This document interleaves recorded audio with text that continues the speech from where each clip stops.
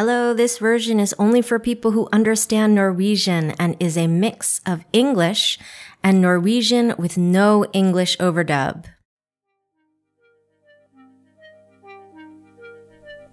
Hello, X. Hi, X. Hello, X. Hello, X. Hope you're doing good. I hope that we didn't screw up the Earth too much. I want to apologize for his now. Hello, X. And hello, everyone. And welcome back to the Hello X podcast. I'm Christine Sin. Annelie Stuberg is working on another episode. This episode is part one of a two-part series on virtual nature.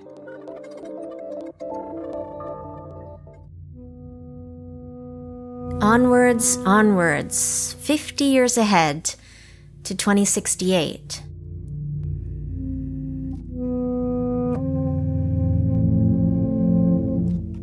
Today's episode comes from an idea being developed by the HelloX writing team.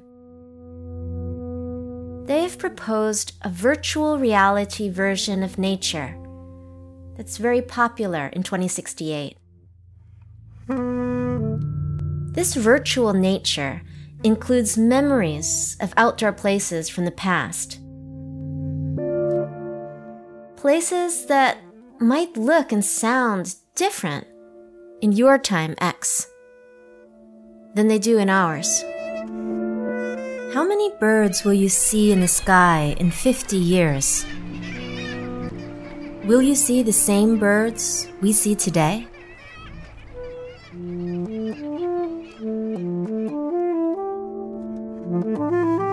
While many plants, animals, and insects are currently in decline, we have taken a special interest in coastal birds, both because they are good indicators of the health of marine ecosystems, and because seabirds symbolize life between sea and land here in the Arctic and beyond. In the last episode, we spoke with Zoe Burr about how the puffins she studies are struggling to keep their chicks alive. Today, we speak with two specialists in seabirds from the Norwegian Institute for Nature Research. In part two of Virtual Nature, releasing in just 1 week, we'll hear a conversation from North Norwegian novelist Sigbjørn Skoden and game designer Ismet Bakhtiar from our creative team on the meaning and origin of virtual nature in the X-fiction world. Mitt navn er Jan Ove Bustnes. Jeg har vært ansatt her i Nina i Tromsø i snart 27 år, og har hele tiden jobbet veldig mye med sjøfugl primært. Janove specializes in ecotoxicology and works within the Fram flagship program on hazardous waste. Jeg heter Tone Reiertsen, og jeg jobber også her ved Norsk institutt for naturforskning. Jeg har ikke jobbet her like lenge som Janove, men jeg har jobbet med sjøfugl, som jeg nå også jobber med nå da, i de siste 10-11 årene. Tone Reiertsen is a contributing researcher to the Fram flagship on effects of climate change on coastal ecology in the north. In the 80s, Janove started his career studying birds on Bjørnøya, or Bear Island, in the Barents Sea. Fantastisk. Bjørnøya på 1980-tallet. Da var jeg en ung student og kom dit og hadde vært i sjøfuglkolonier før det, men Bjørnøya var overveldende, altså når det var i mengde med fugl, altså spesielt lomvi og polarlomvi, som var i sånne mengder som jeg ikke kunne forestilt meg. Det er en av veldig få øyer i Barentshavet, og derfor tiltrekkes enormt mye fugl Bjørnøya for å hekke der, for de har få plasser de kan hekke. Samtidig som det er veldig gode matforhold rundt Bjørnøya. Let's take a moment to unpack the facts about the birds on Bear Island. If you've read The Hitchhiker's Guide to the Galaxy, you'll know that Norway has an award-winning coast with, quote, lovely crinkly edges, and over 50,000 islands. Bear Island is the southernmost island in the Norwegian Svalbard archipelago. You might remember Røst, the island in Lofoten where Zoe Burr studies puffins from the Clown of the Sea episode. Røst is in the transition zone between warmer southern oceans, or boreal seas, and the colder Arctic waters of the Barents Sea further north. On the map, Bear Island looks really isolated, sitting alone in the Barents Sea some 235 kilometers away from the main island of Svalbard, and nearly as far away from the North Norwegian coast. Bear Island became a nature reserve in 2002 because it provides nesting grounds for tens of thousands of seabirds, like the thick-billed guillemot, black-legged kittiwakes, common guillemots, little auks, glaucous gulls, purple sandpipers, red phalaropes, pink-footed geese, barnacle geese, and long-tailed ducks. And why are there so many seabirds on Bear Island? Many of the birds come to raise their chicks on the dramatic cliffs of the island's southern coast. These towering cliffs protect baby birds from predators like foxes. And they often have strong winds that can help the birds take flight. Very convenient. And you might be wondering, how many bears live on Bear Island? The answer is none. In the past, some polar bears used sea ice to reach the island, but with Arctic sea ice rapidly retreating, any bear that makes it to Bear Island becomes an instant news item. Why didn't they name the island Bird Island? Actually, that was the original name given by Dutch explorer Willem Barents when he first sighted the island over 400 years ago. But it was later changed when someone saw a bear swimming nearby. One bear versus tens of thousands of birds, well, go figure. Let's get back to Jan Ove on Bear Island in the mid-80s when suddenly the bird populations crashed. Det som var litt trist, det var jo at året etterpå så hadde du et kollaps i Barentshavet, så det blir veldig mye mindre fugl der etter 1986 da jeg var der.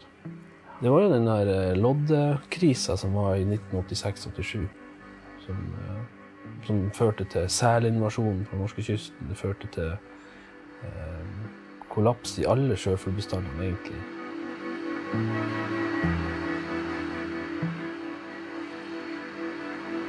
For Arctic biologists around the Barents Sea, 1986-1987 was an important and difficult time. Norwegian cod fishermen were finding seals in their nets instead of cod, and seals were actually climbing out of the water onto beaches, roads, and farms along the North Norwegian coast. Later, it was discovered that the cause was a crash in the number of capelin, a small silver fish on which many animals, including humans, rely on for food. You might recall how Greenlandic hunters told stories about capelin in episode 1, Who is X? Capelin populations are sensitive to overfishing and to water temperature, and are closely monitored by scientists who help set fishing quotas and by researchers studying climate change effects in the Arctic. The capelin crisis of 1986 created a ripple effect across the Arctic marine ecosystem, and is a perfect example of how every living being is interconnected in a dynamic biological system. For seabirds, the capelin crisis was devastating. Guillemots that Jan Ove saw as a student on Bear Island went from 245,000 pairs to only 36,000 pairs. The guillemot is now listed as critically endangered on the Norwegian Red List. The common guillemot is in the auk family of seabirds, along with the puffin. Auks have a relatively long lifespan of around 20 years, slow reproductive cycles, and are generally restricted to cooler northern waters. They use their wings to fly underwater. Typically, the common guillemot can dive between 20 and 50 meters deep, but has been recorded diving as deep as 180 meters or 590 feet, which is pretty incredible. Guillemots are also fast in the air, with a flight speed of 80 kilometers per hour or 50 miles per hour. The common guillemot has a black head and white belly and looks a lot like penguins from the Antarctic region. In fact, the great auk, or the Norwegian dodo, was also called a penguin before it was hunted to extinction. Ice Nine artist Valentin Mans made a collage artwork using the Great Auk, or Geirfugl in Norwegian, which you can see on the episode webpage, along with a link to a video of the guillemot flying underwater. Because birds are at the top of the marine ecosystem, any changes in the food supply, from algae to small fish like the capelin, will have dramatic effects on seabirds. Seabirds are increasingly being recognized in the scientific community as indicators of marine ecosystem health.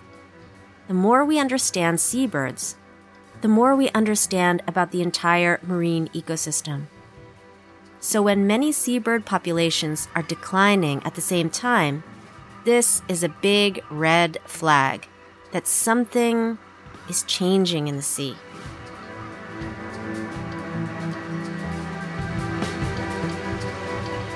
Når det gjelder sånne typiske sjuglefjellsarter, sånn som alkefugler og krykke og en del måsefugler, så er kanskje bildet litt mer sånn, litt diverst på en måte. Så det er ikke sånn at alle arter går det veldig dårlig med, eller alle bestander går det veldig dårlig med. Men generelt sett så er veldig mange av de fuglefjellsartene vi har i Norge er trua, eller er på den norske rødlista på en eller annen måte. While Tone studies a number of Arctic seabirds, she has a particular fascination for the guillemot. She observes them up close, week after week. She says she learns a lot through this intimate contact, especially when the young birds decide it's time to leave home. Vi jobber veldig tett inn på dem. Vi sitter i ukesvis veldig sånn nært, har nærkontakt med dem. Og man lærer veldig mye av å være så nært dem, samtidig som man blir veldig opptatt av dem. Ungene til denne arten, de hopper ut fra fjellet før de kan fly. Og dette skjer jo hver sommer når vi jobber med dem. Og når det skjer, så kan det være tusenvis av de her ungene som hopper samtidig. Og det at ifra de forlater de trygge reirplassen og gir seg ut og liksom hiver seg ut for et stup, og det steiner, og de kan risikere å slå seg ihjel og bli spist av andre fugler. Det er ganske magisk når det regner sånne her lomviunger ut.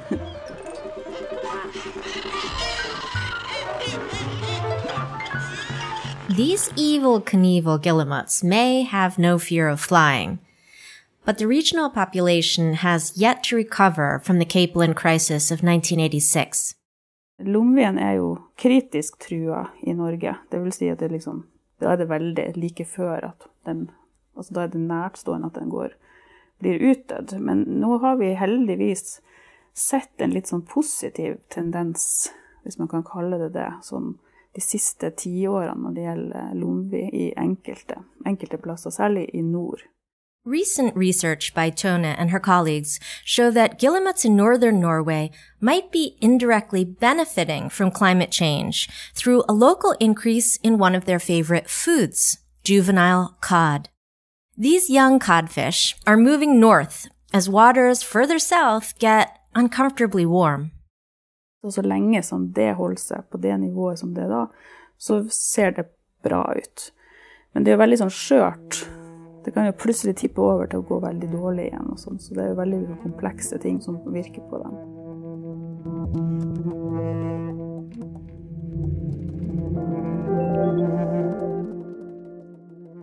For Janove Busnes, it's the eider duck, or ærfugl in Norwegian, that's captured his imagination for 27 years. Eider ducks are large diving ducks that breed in the circumpolar Arctic. The ærfugl, as they're called in Norwegian, are classified as nearly threatened on the Norwegian Red List.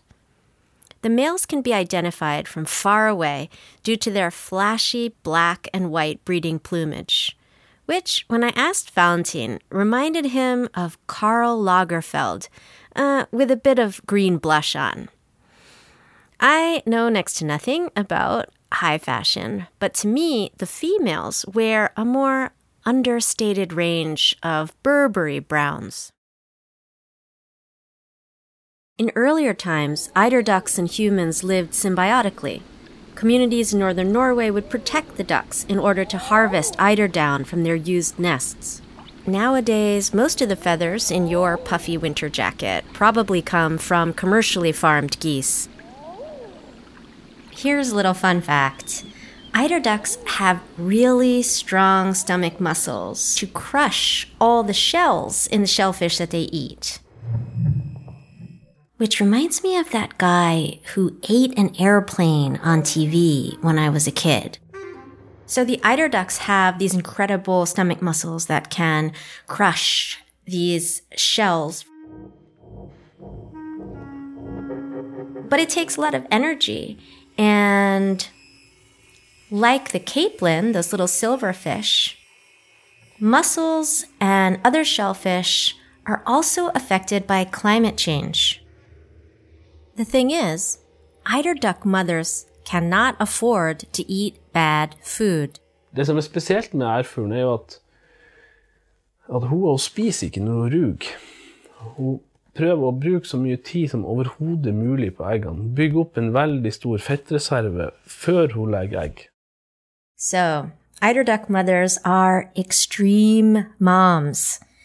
They don't nest on cliffs, so in order to protect their eggs, they just sit there for 3.5 weeks without eating at all. In this process, they lose 30 to 40% of their body mass until they're literally skin and bones. Kunne holde seg i livet, så må en ærfugl spise mer enn 2 kilo skjell. De spiser sin egen vekt, minst, i skjell hver dag. Og spiser en kråkebolle som de kanskje spiser enda mer. Man kan anta og frykte har en effekt på sånne arter klimaendringer. Den maten de spiser, altså du har blåskjell og kråkeboller, det veldig mye skall og lite mat egentlig. Og det lite som kan nyttiggjøres. Rytmen til blåskjell for eksempel endres. De gyter kanskje tidligere. Kanskje ærfuglen avhengig av når hun skal legge egg, ærfuglhoa skal legge egg, så er kanskje avhengig av å spise blåskjell av god kvalitet. Og hvis den gode kvaliteten ikke der, så klarer du kanskje ikke å fullføre hekkinga. Du kan si at den kan risikere å sulte på full mage. And why might the fate of these birds matter to anyone besides scientists and birdwatchers? How is their fate entwined with the future of X in 50 years? Earlier, we spoke about seabirds as translators for the oceans of the world.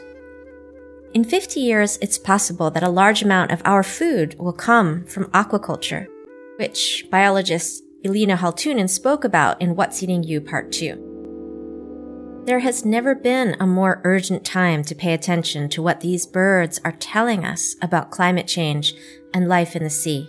For sjøfugl generelt så vet vi at klima antageligvis en av hovedårsakene som tillater mye av bestandsnedgangen. Og da det jo indirekte, fordi at klima virker på for eksempel havoppvarming, og som da fører til at byttedyrene enten ikke blir tilgjengelige lenger, de går dypere, de flytter seg til andre områder, eller at sammensetningen av byttedyr endrer seg. Hvis en art som krykkje nesten i ferd med å bli utryddet, eller jeg skal ikke si at den utryddet, men at det går veldig, veldig kraft tilbake, så det klart at det et veldig sterkt signal at her det virkelig noe endring som skjer i forhold til fordeling av matressursene i havet. More than any bird that raises eyebrows among scientists here in the Arctic, the kittiwake, or krykkje in Norwegian, is the one that seems to worry everyone. Kittiwakes are gentle-looking small seagulls that nest on steep cliffs and increasingly on buildings and other man-made structures. The name comes from the calls they make. Kittiwake, kittiwake. Jeg har jobbet på Hornøya i 12 år nå, det. Og når jeg kom dit, så var det en sånn 10 000 par som hekket der. Det var veldig sånn enormt. Du kom inn under det her fuglefjellet. De lager veldig mye lyd, så de ganske så mektige. Det en sånn hvit vegg som møter med veldig sånn øredøvende lyd.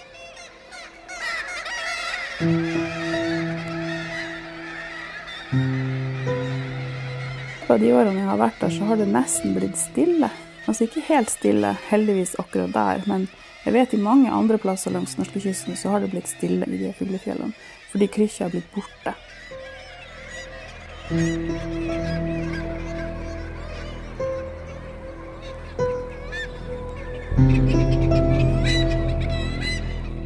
Norway, the kittiwakes are now considered extremely threatened.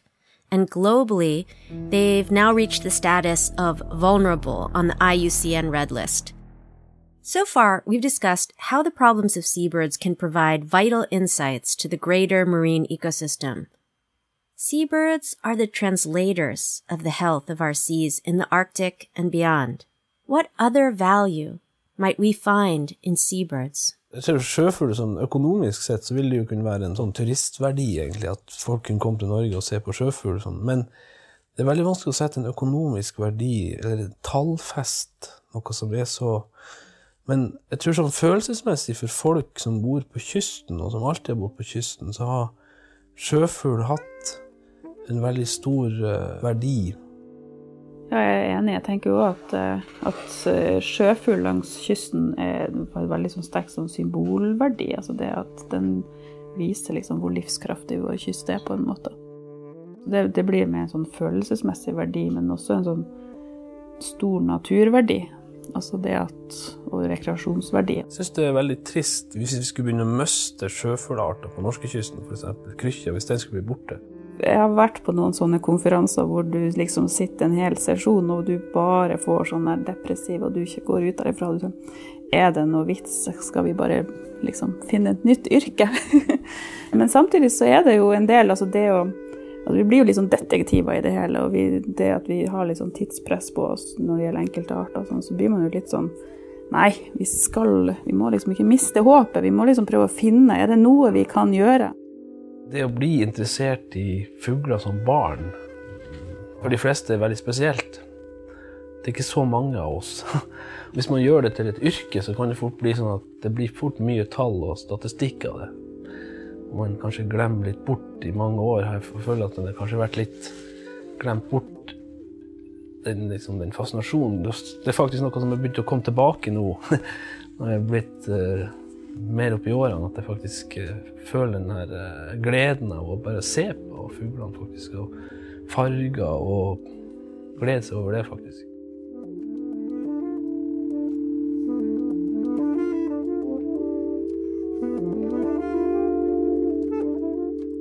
As we close part 1 of Virtual Nature, we'd like to ask, will these bird cliffs and colonies full of sound and life be experienced mainly through virtual reality in the future? What kind of substitute is virtual reality for the value of these places and beings today? Should we be gathering images and memories of Arctic islands with names like bear and horn and voice to commemorate the ancient nesting sites of the guillemot, eiderduck, and the kittiwake?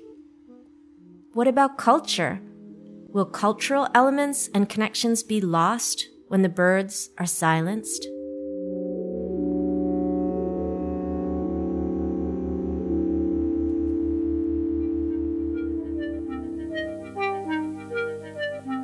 Stay tuned for part 2 of Virtual Nature, coming very soon, to speak with novelist Sigbjørn Skoden and game designer Ismet Bakhtiar about the genesis and meaning of virtual nature in the X-fiction stories. Find links to an animated film we made with kids about the kittiwake and much more on the episode webpage. Special thanks to Tone Reiertsen and Jan Ove Busnes and all the people seeking to translate what the translators of the sea are telling us. We want to hear from you about the places you'd like to upload for your future grandkids or anyone in X's generation to experience in virtual nature. Please email us a voice memo from your phone at hellox@ice-9.no. That's hellox@ice-9.no. This episode of Hello X was co-produced with FROM, the High North Research Center for Climate and the Environment, with its flagships, Environmental Impact of Industrial Development in the North, Effects of Climate Change on Sea and Coastal Ecology in the North, Sea Ice in the Arctic Ocean, Technology and Agreements, Hazardous Substances, Effects of Climate Change on Terrestrial Ecosystems, Landscape, Society, and Indigenous Peoples, and made with the support of the Norwegian Arts Council. Ice 9 partners include Tromsø Municipality, the Nansen Legacy Research Project, and the North Norwegian Art Museum.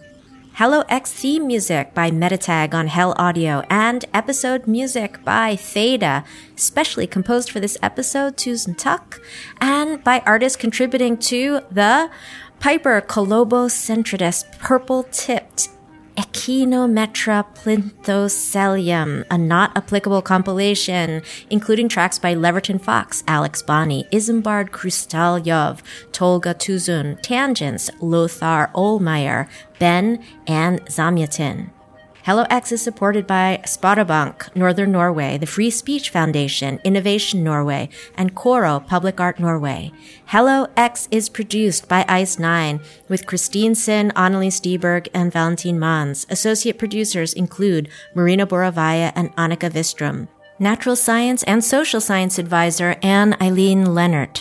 Sound mix by Nathaniel Gustin. Digital design by Ismet Bakhtiar. Story generator developed by Ferkel Industries. And we leave you with Fear of Mapping, Maurizio Revellico's left-handed marching army version by the ever-popular Fium Shark on Not Applicable.